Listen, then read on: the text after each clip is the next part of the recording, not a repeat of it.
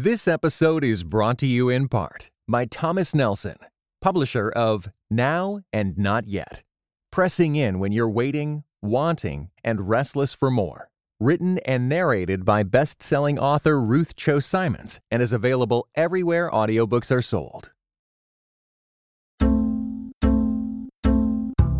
And now, Christ in Pop Culture presents Persuasion with Aaron Straza and Hannah Anderson.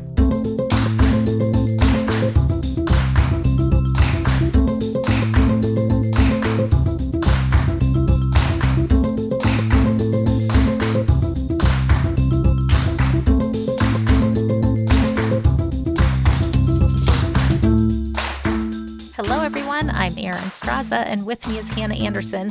We're your hosts for Persuasion, the place where fine ladies, rational minds, and the best kind of company gather to discuss all sorts of ideas and issues. Thanks so much for joining our conversation today. We're in the middle of a series called Go Home, Finding Our Way. And each of these conversations, we're looking at common assumptions regarding the home and its proper place in the life of men, women, and the church and the world. And something this week caught my eye, Hannah. I'm not sure if you saw this article, but it was talking about the company LuLaRoe. Are you familiar with LuLaRoe? Oh, yes. It's a multi-level marketing firm, and they sell clothing, soft, cozy leggings and tops, clothing for women. So you've heard of LuLaRoe. Yeah. Do you have any LuLaRoe? I don't. And when people first started talking about LuLaRoe, I did not know what it was. And I'm not sure if it just hadn't hit amongst my friend group or what. But I wasn't aware of it until I started recognizing the patterned tights and tops. And it was like this home marketing thing where women were having these online parties and little boutique parties. And so I wasn't familiar with it, but it's been in the news. What's your experience with it? Well, LuLaRoe hit our community about 3 years ago, maybe. Mm-hmm.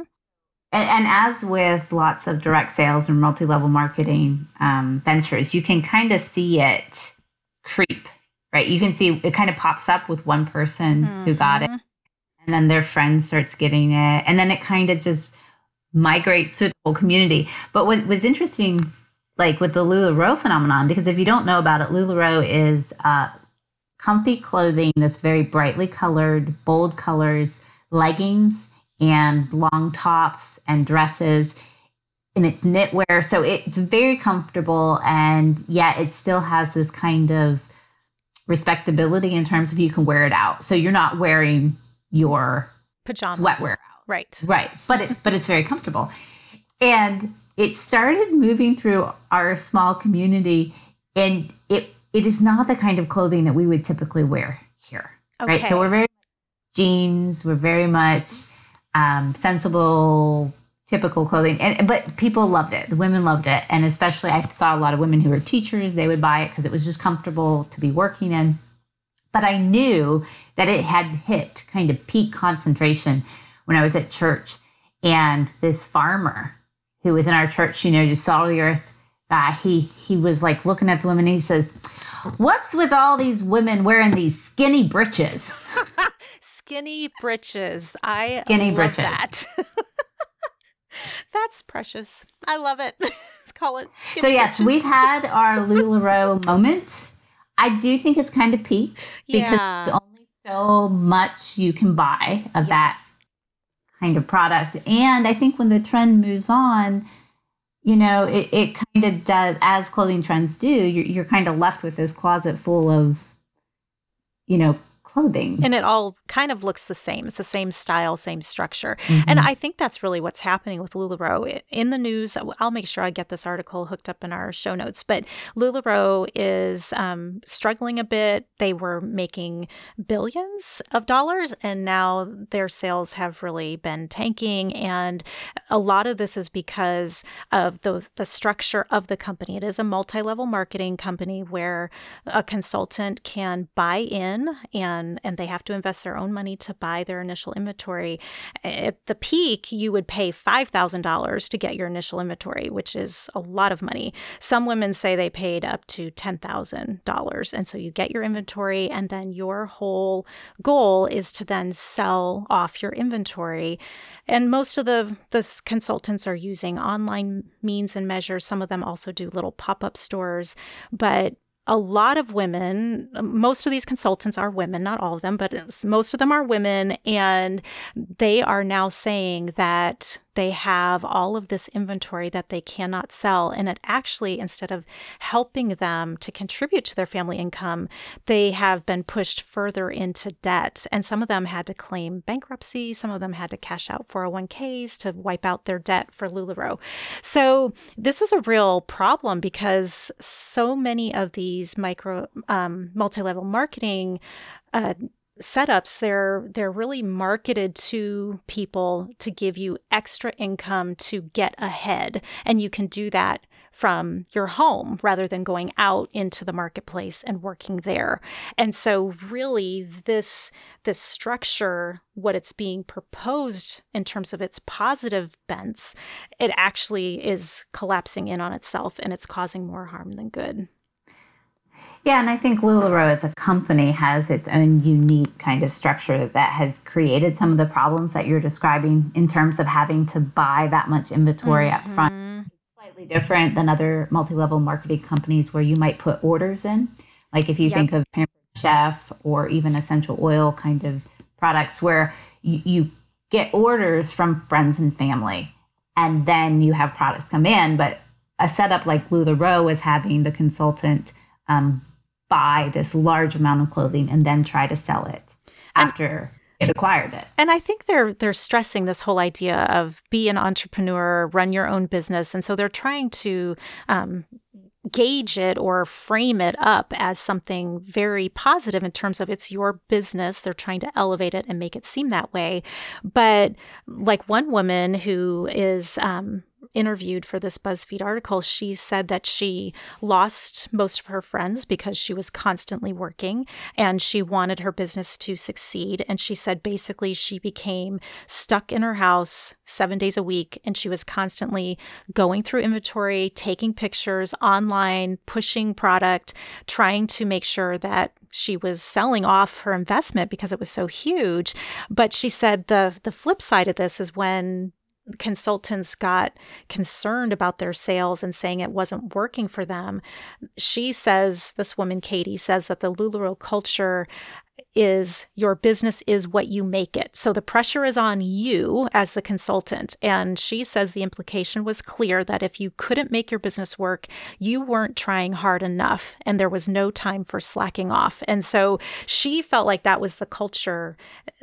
It gave you this sense of ownership of this is my business and supposed flexibility. You get to work from home, but then in actuality, the reality of it was you work yourself so much that really your home just becomes your place where you're stuck and you're working constantly. And so there really isn't any break between home and work. Whereas if you were working outside the home, maybe you'd feel like you got a break from it and you'd come home and have rest. So kind of interesting. And I think this dilemma, the larger question underneath this specific dilemma that you presented is the relationship between our home and work and our home and the marketplace. And we touched that on that last series where we talked about creative pursuits and working in this kind of gig economy where if you're pursuing a slightly different form of vocation that may not fit into the nice, neat package that the marketplace allows for, that there is this possibility that the work of home and the work of the marketplace, there's this natural tension there, but we can also see how the marketplace can kind of come into the home and take it over. And I think that needs our attention. If we're thinking about home and we're thinking about the work of home, we can't not think about the kinds of ways we try to get income to support the work of home and family, but also that there is very much this possibility that the pursuit of income to support the work of home could potentially overwhelm the very things that you're trying to accomplish in the home. Mm-hmm. Yes. The stress of that, trying to make something work to the point where you are overwhelmed and you lose relationship, then it's almost if the work of home, it is more of that obsession. So in some ways, it doesn't really matter where you are doing your work. If your work is something that you are pursuing obsessively, it's going to have a terrible effect on your relationships and your personal health. Throughout this article, a lot of these consultants say that they were having a lot of mental and emotional struggles because of the stress of constantly working. And so there's this idea of work-life balance. Is there such a thing? Well, and same thing with like work-home balance. Are they separate spheres? Well, those two things, you cannot pull them apart. There's no way that you can say work is over here, home is over here, and there's no way to totally balance it. It's more like having an integrated approach to the work of home and the work of family and life and who you are, who are you becoming. All of that has to fit together, and we've got to figure out a way where it's not eating us alive. And I think that's what I was getting from this article, is that these women were going after the idea of the business and the success in order to have a better home life, but really they ruined it in the process. Right. And I think we have to be careful, though, to understand why it was appealing in the first place. Mm-hmm. I am not one to wholesale write off multi-level marketing or direct sales or network marketing, because I feel like it is providing, or at least highlighting, a way in which our society is failing. Mm-hmm. And here's what I mean. This kind of company would not be attractive to people unless they were articulating a point of pain that people have. Yes. And what I have seen in the kind of pitch to join multi-level marketing is a hope for a better integration between home life and the marketplace, mm-hmm. that you could stay home with your family and give the attention and care to your family that you want to. And that wouldn't mean completely cutting yourself off from sources of income. Mm-hmm. The problem is the way our society is structured right now is it pretty much does. It does. If you want to be in the marketplace, there are expectations and standards of your time, your attention, your focus, that really put the agency within the corporation or your boss or the marketplace. And so if you choose to enter into that, you are giving up a certain level of control over your own life and even your home life. And so I think especially for women, they're looking at this dilemma and saying, I feel like I have to choose between giving attention to my home or giving attention to my career. And, you know, for women who choose to give attention to home, even if it's just for a certain season, they then are cut off from what our society terms productivity, mm-hmm. or mm-hmm. income streams. And so the companies like LuLaRoe or multi-level marketing companies are coming into that and saying, yeah, that's a legitimate problem. And we're going to find a way outside of traditional marketing or the traditional marketplace. We're going to find a way to find a solution to that kind of separation or that wall or that fragmentation between the home and the marketplace. And then they offer a solution that makes sense initially. Mm-hmm. Mm-hmm. And I think the key to this offering from something that's non-traditional, it's that there's a flexibility to it. Because I think most of us would say that we are working, whether it's home or work, we're all working quite a bit. I mean, we're investing in either the work of home or the work of work all the time. And then we have downtime, we have, you know, family time and social time, but all of us are working quite a bit. But if you are more of a non-traditional worker, we've talked about this in our previous series as well, you have more flexibility to say, oh, tomorrow I have a full day. So I'm actually going to get up at 4 a.m. and put in 3 hours before I even start my day, because then I've got 5 hours that I'm booked, and then I'll come back and I'll work some more hours later in the day. You have that agency to say, I'm going to do it. But you may still be putting in that same 40, 50, 60 hours of work. It may just be at really odd times. And so we are still pursuing this level and intensity of work, whether you're doing it on your own or in the marketplace. I think the catch is that it's the assumption that you could have the same perks of the marketplace by somehow shoving all of those hours in at home with still having a totally free schedule at home. And there's no way to do that. Like, there's no way for you to be completely at home and working a job that is bringing in the kind of income that you think you want to have. Like, that's just not possible. So I feel like there's a disconnect here where we think we should be able to have it all. And that's not just a female thing. I think that's a family thing.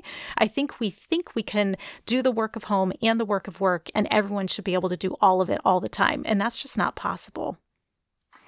It isn't, but, and I'm going to push back here because I think it should be. And here's what I mean. It is not possible to do all the things, okay? It is not possible to completely succeed in the marketplace and succeed in the home, the way things are structured now. But I look at that and I say, well, maybe something's wrong with our structure. Mm-hmm. And I don't mean that we should all be superhuman, but I do mean that if you look at the way human beings are created and you look at the way God designed the world to work, even if you go back to the first chapters of Genesis 1, and there is the creation mandate given to the first man and the first woman. The creation mandate says, be fruitful and multiply and exercise dominion over the earth. And there is not a disconnect between those two things. They actually rely on each other. So traditionally, we talk about being fruitful and multiply in context of physical reproduction. You might say the work of the home, the kind of private kind of exercising of building your family, and then the exercising dominion might be the work more broadly in the public space of exercising rule and reign over the earth. But that kind of explanation even itself comes from modern categories of separating the work of home from exercising dominion. And the reality is that those two things should be intertwined. And our flourishing comes when we understand that they're dependent on each other and they're designed to partner with each other. So I imagine an ideal world where my ability as a woman to bring forth life and to care for my family should not force me to a place where I can't pursue my work that my brain wants to do, or that my talent or my gifting wants to do for the benefit of broader society. So if there is a tension between, well, you have to pick between your home and serving broader society, I say, no, you're wrong. Like, the structure's wrong. And I think that you're right that we can't do things. But my question is, why not? Is it because there are inherent limitations? Yes, there are. But is it because as well that our society is structured in such a way that it preferences certain parts of us and it rewards certain parts and then tells us to basically choose, like choose the life that you're going to have. And you can only have one of these two things. And I say, why not both? Why not? Why not both? Yes. This episode is brought to you in part by Beyond Ordinary Women Ministries, which prepares Christian women for leadership. At BOW, we believe that every woman is a leader because she influences someone. So, whom do you influence? Do you mentor a woman? Serve in the workplace? Or do you lead a small group, teach the Bible, or even lead an entire ministry? No matter who or how many you influence, our free online resources will help equip you. Our videos, podcast episodes, and articles from experienced women leaders will encourage you and perfect your leadership skills. They offer wisdom for dealing with ministry pitfalls, current biblical issues, health for your own soul, and insights for shepherding others well. In addition, BOW offers Bible studies designed to connect women of multiple generations. They provide a challenge to both women new to the Bible and those wanting to dig deeper. Be our guest and browse all of our free resources and low-cost Bible studies at beyondordinarywomen.org. Okay, so we're talking about this relationship between marketplace and home. And Hannah, you are proposing that actually we may have our framework, our structure wrong, and we may need to adjust our perception of how the home and the workplace and the marketplace, how those two things work together and fit together. And really, that may be why we're seeing this crisis in the marketplace and why things aren't working for us personally. Right. I'm not suggesting that there aren't limits on your time and limits on your attention and your capacity. I'm saying that we need to clarify what those limits are. And maybe it's possible that the marketplace is eating up resources and demanding things of us that we need to have a boundary there that says, actually, I don't like the terms on which you're asking me to work. Mm-hmm. So I make my own terms.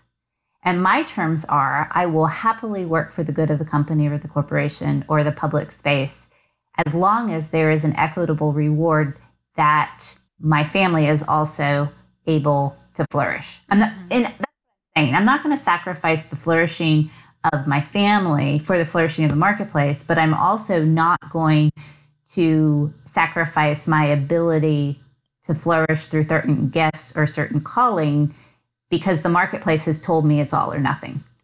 Yeah, that all or nothing, I feel it and I sense it. I think that even in the past few years, I've been challenged to assess how much of the marketplace standards I am pouring my life through that framework and through that lens, because it is just so common. It's how we think and live here in our society. This is our cultural value, is to go after the American dream and be successful. But that's all marketplace driven rather than, is that a kingdom value? Is that something that we are called to do and be, is to make the marketplace flourish? And I think that those two things are so intertwined, it's really hard to pull them apart to say, okay, but who's dictating me? Is it that I'm going by what the flourishing of my soul and the use of my gifts, or is it that I'm really just submitting and yielding to what the marketplace is demanding of me? That's challenging. And I think that that's something we have to think about, because that should not have that great of a pull on us, because I think that's where we're getting to right now, where everyone is exhausted and they're running around trying to meet these expectations of work. Right. And I think one of the clearest examples of this, particularly for women, and why they do feel caught between this choice between, can I support the work at home or do I need to support the marketplace, is even something as simple as how early would a woman go back to work after giving birth to a child? Mm-hmm. Mm-hmm. And when you hear things like women are going back to work after 2 weeks or it's unreal. Or 5 weeks. And you begin to ask, how did we get to a place where like a woman has just made a person? Mm-hmm. And that's not enough. Right. It's not because her real productivity lies with the marketplace. And so I think it's those kinds of more practical questions of how can we put boundaries in place? How can we say, actually, our home needs several weeks or months of attention when we've had this massive transition, whether it's giving birth or adopting a new member into the home, or even saying goodbye to a member that is in a hospice or is dying. When a member of the home is going through massive change, that means everyone in the home is. And if you've got the marketplace breathing down your neck saying, you need to be here. Yeah. Attention needs to be here. And people are caught in that place where it is such a catch-22 that they feel like they have no choice but to say, okay, fine, I'll be home. Mm-hmm. Or they feel like, okay, fine, I'll come back to the marketplace even though I'm not ready and my home really needs this attention, but I'll lose my job if I don't. Right.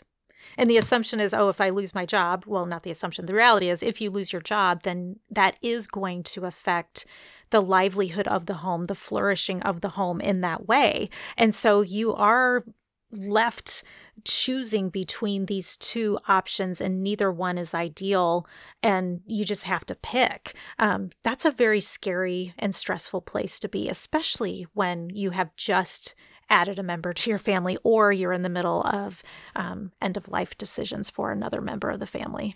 And thankfully, there are people giving attention to this at a public policy level. And I had a chance recently to talk with Rachel Anderson, who's with the Center for Public Justice, which is a policy think tank, a Christian policy think tank in Washington, D.C. And they've been doing some really important work and moving forward a conversation about paid family leave.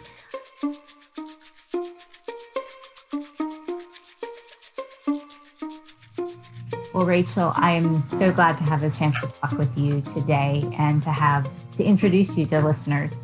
But I was wondering if you could maybe just before we get started, tell us a little bit more about your role at the Center for Public Justice and really what the mission of CPJ is. Well, I'm a resident fellow at the Center for Public Justice, which means that I get to think and write about public policy through a Christian lens.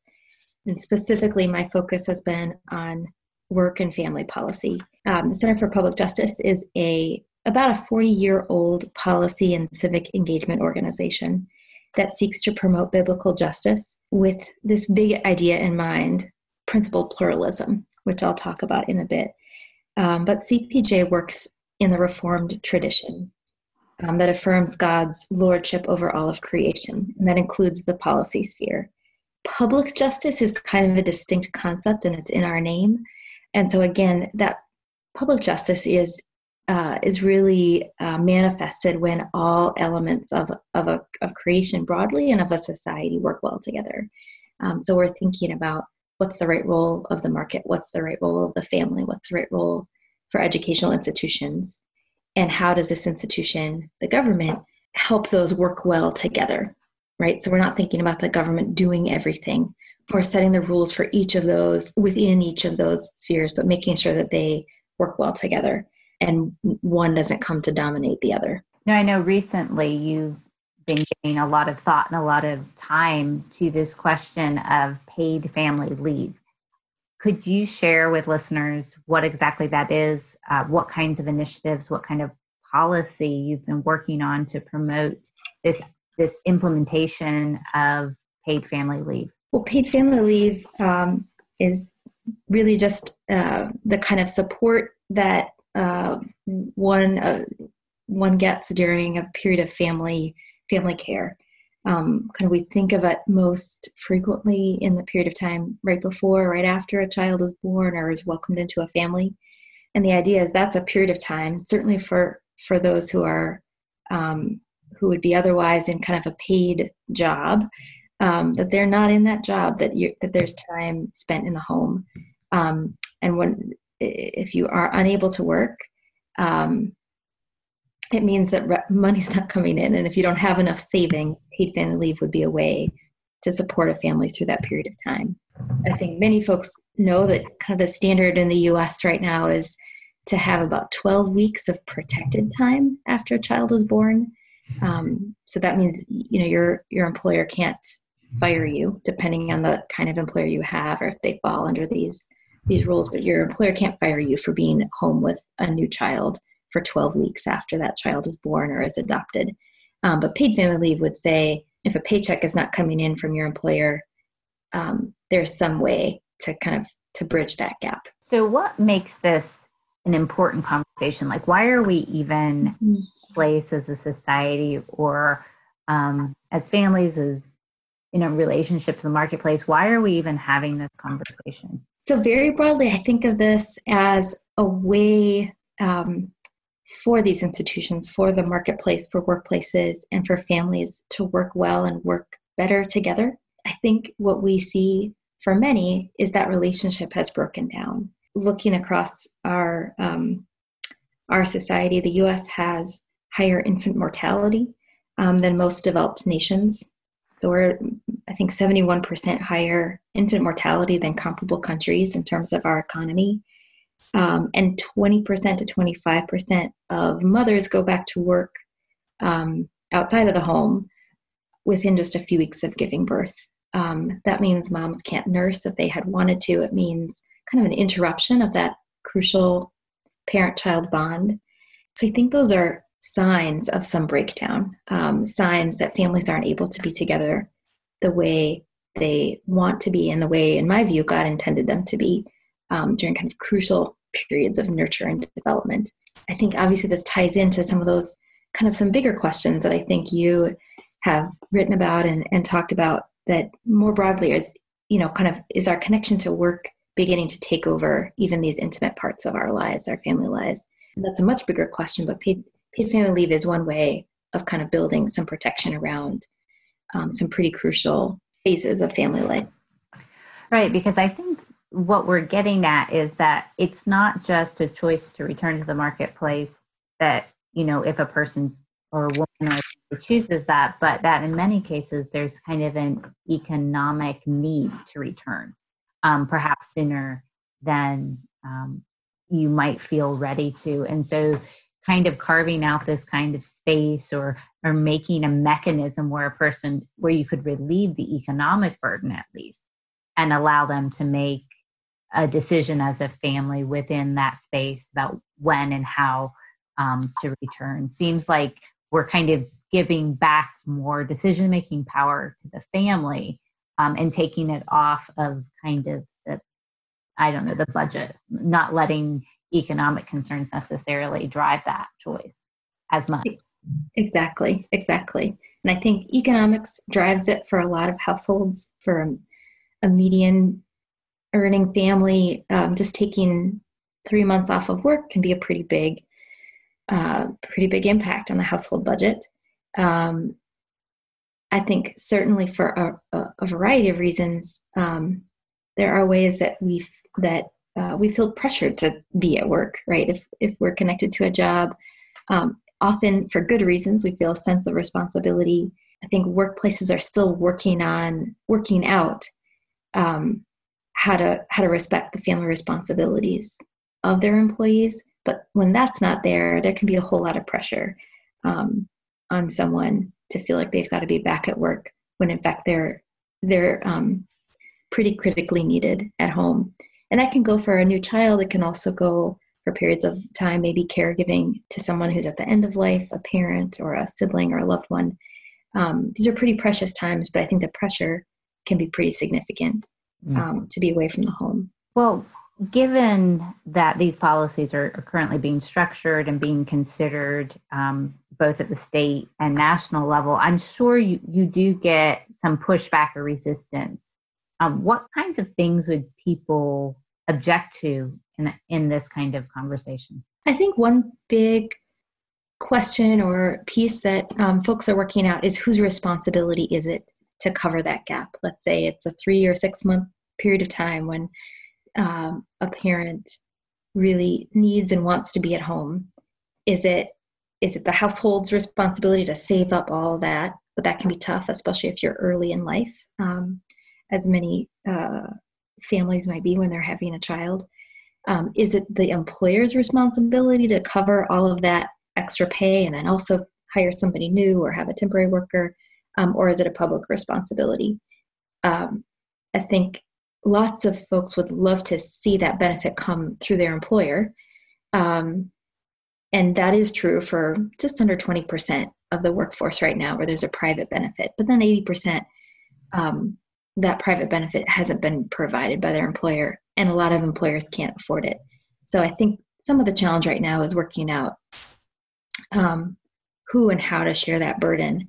I do think some of the public policies that are being developed in this space to provide some amount of public benefit could be really helpful, because they actually then take the burden off just the individual family or just the individual employer, particularly those employers who are smaller and can't afford. And of course, as you mentioned, there are a lot of things in play. There is the good of the family, there is the good of the business, there's the good of the public funds too, and there's all these things that are you're weighing out. In your mind, what does a healthy relationship between marketplace look like? That's a great question. And maybe a big one. It might very well look different for different families. So part of that healthy relationship might be the freedom for families to work out what's best for them and for their children and their loved ones. I do think it's a relationship that has some give on all sides. So, maybe between both parents, there is ample time at home, ample time at work. I think it's really interesting. A few years ago, a Christian psychologist and I think education scholar looked at this question and said, well, what if we had a 60-hour family work week, right? And families could sort that out between themselves. Is it one parent mostly at home, or is there a shared, kind of two shared, what are considered part-time jobs? We don't have to decide that for everyone, but a kind of a relationship between work at home that really allows for both and that considers the real seasons of family life, the time that you really have to be home all the time, maybe young children or a child with special needs, and then the time where parents can be balancing their work time and their family caregiving. Well, thank you for being with us, Rachel. Thank you so much.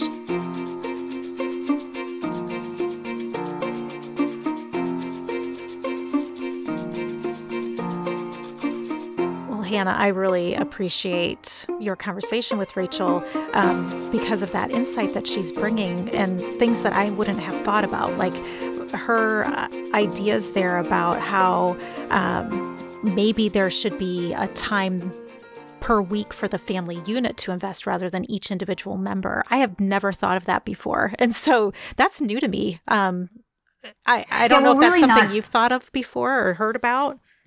Well, we're really not trained to think that way. No.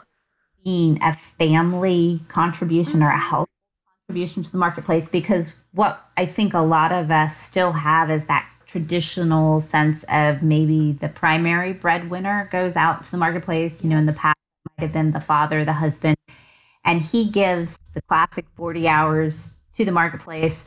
And then if you're frugal enough, if you live a modest life, you can live on that salary. That's enough income for the household to flourish. And what we don't recognize is how that isn't reality anymore. Mm-hmm. We still are operating in that model of, if we have the primary breadwinner, if we have the 40 hours, we should be able to get by.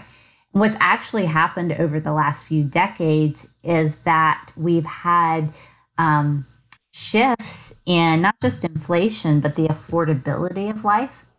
And people have found, and families have found, that it's not enough for one person to be in the marketplace. So what's happened is the marketplace has slowly begun to demand more and more and more of our time as a family. And I don't think we're always recognizing it, because we may think in terms of like the LuLaRoe, well, I'm just doing this on the side. Right. We have that side hustle mentality. Yep. Right.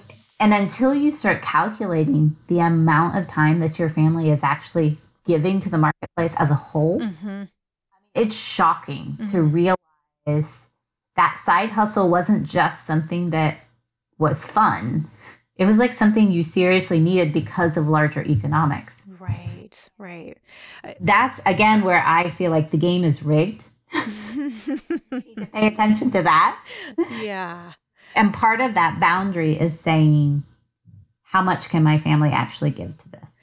That is a better question than saying, how much money can I make? Because I think that's the other kind of like the lure that I see very often, even with either a bright, shining job or with multi-level marketing consulting. There's always the splash of, you could make this much money per month.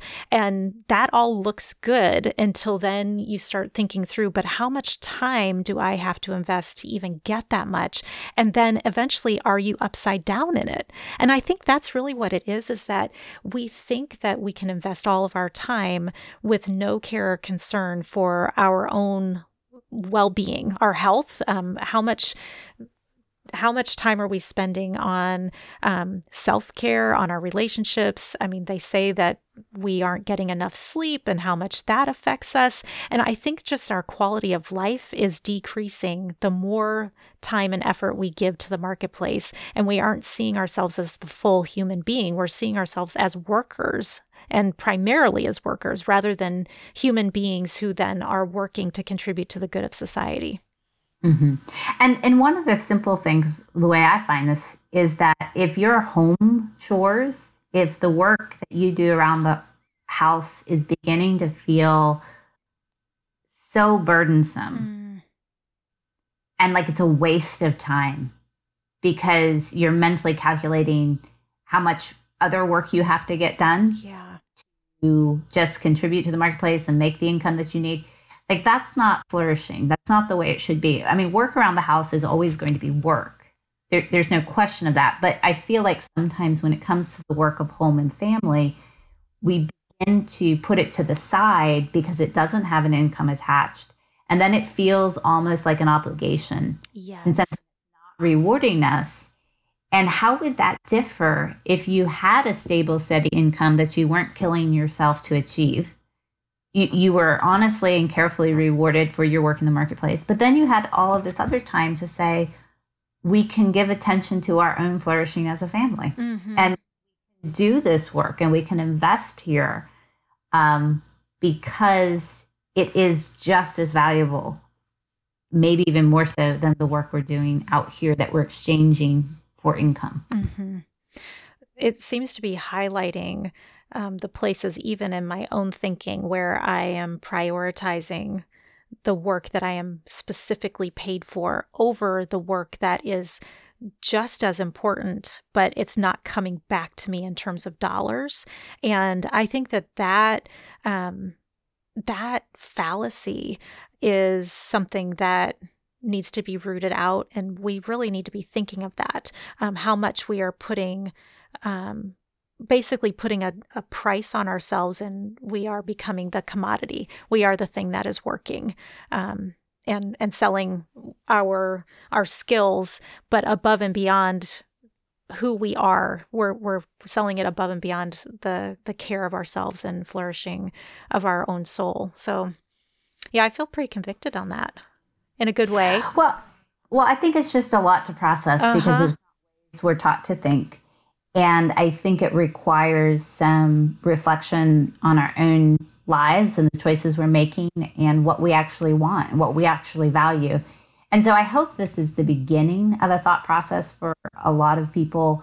If you want to hash out these ideas or throw questions out or process things with us, you can always join us on Twitter at Persuasion CAPC, or if you're a member of the Christ and Pop Culture Members Forum, we are always up for conversation and debate there, and you can become a member for just $5 a month. We want to give thanks to Jonathan Clausen. He's our producer. He produces Persuasion and all the other shows in the Christ and Pop Culture Podcast Network. If you want to give those shows a listen, go to iTunes and type in Christ and Pop Culture. All of those shows will pop up for you. Thanks so much for listening to Persuasion, and we will catch you next time. You have been listening to Persuasion with Aaron Straza and Hannah Anderson, an official production of the Christ and Pop Culture Podcast Network. Please rate and review the show in iTunes and check out our other shows at christandpopculture.com/network. Theme music by Maiden Name.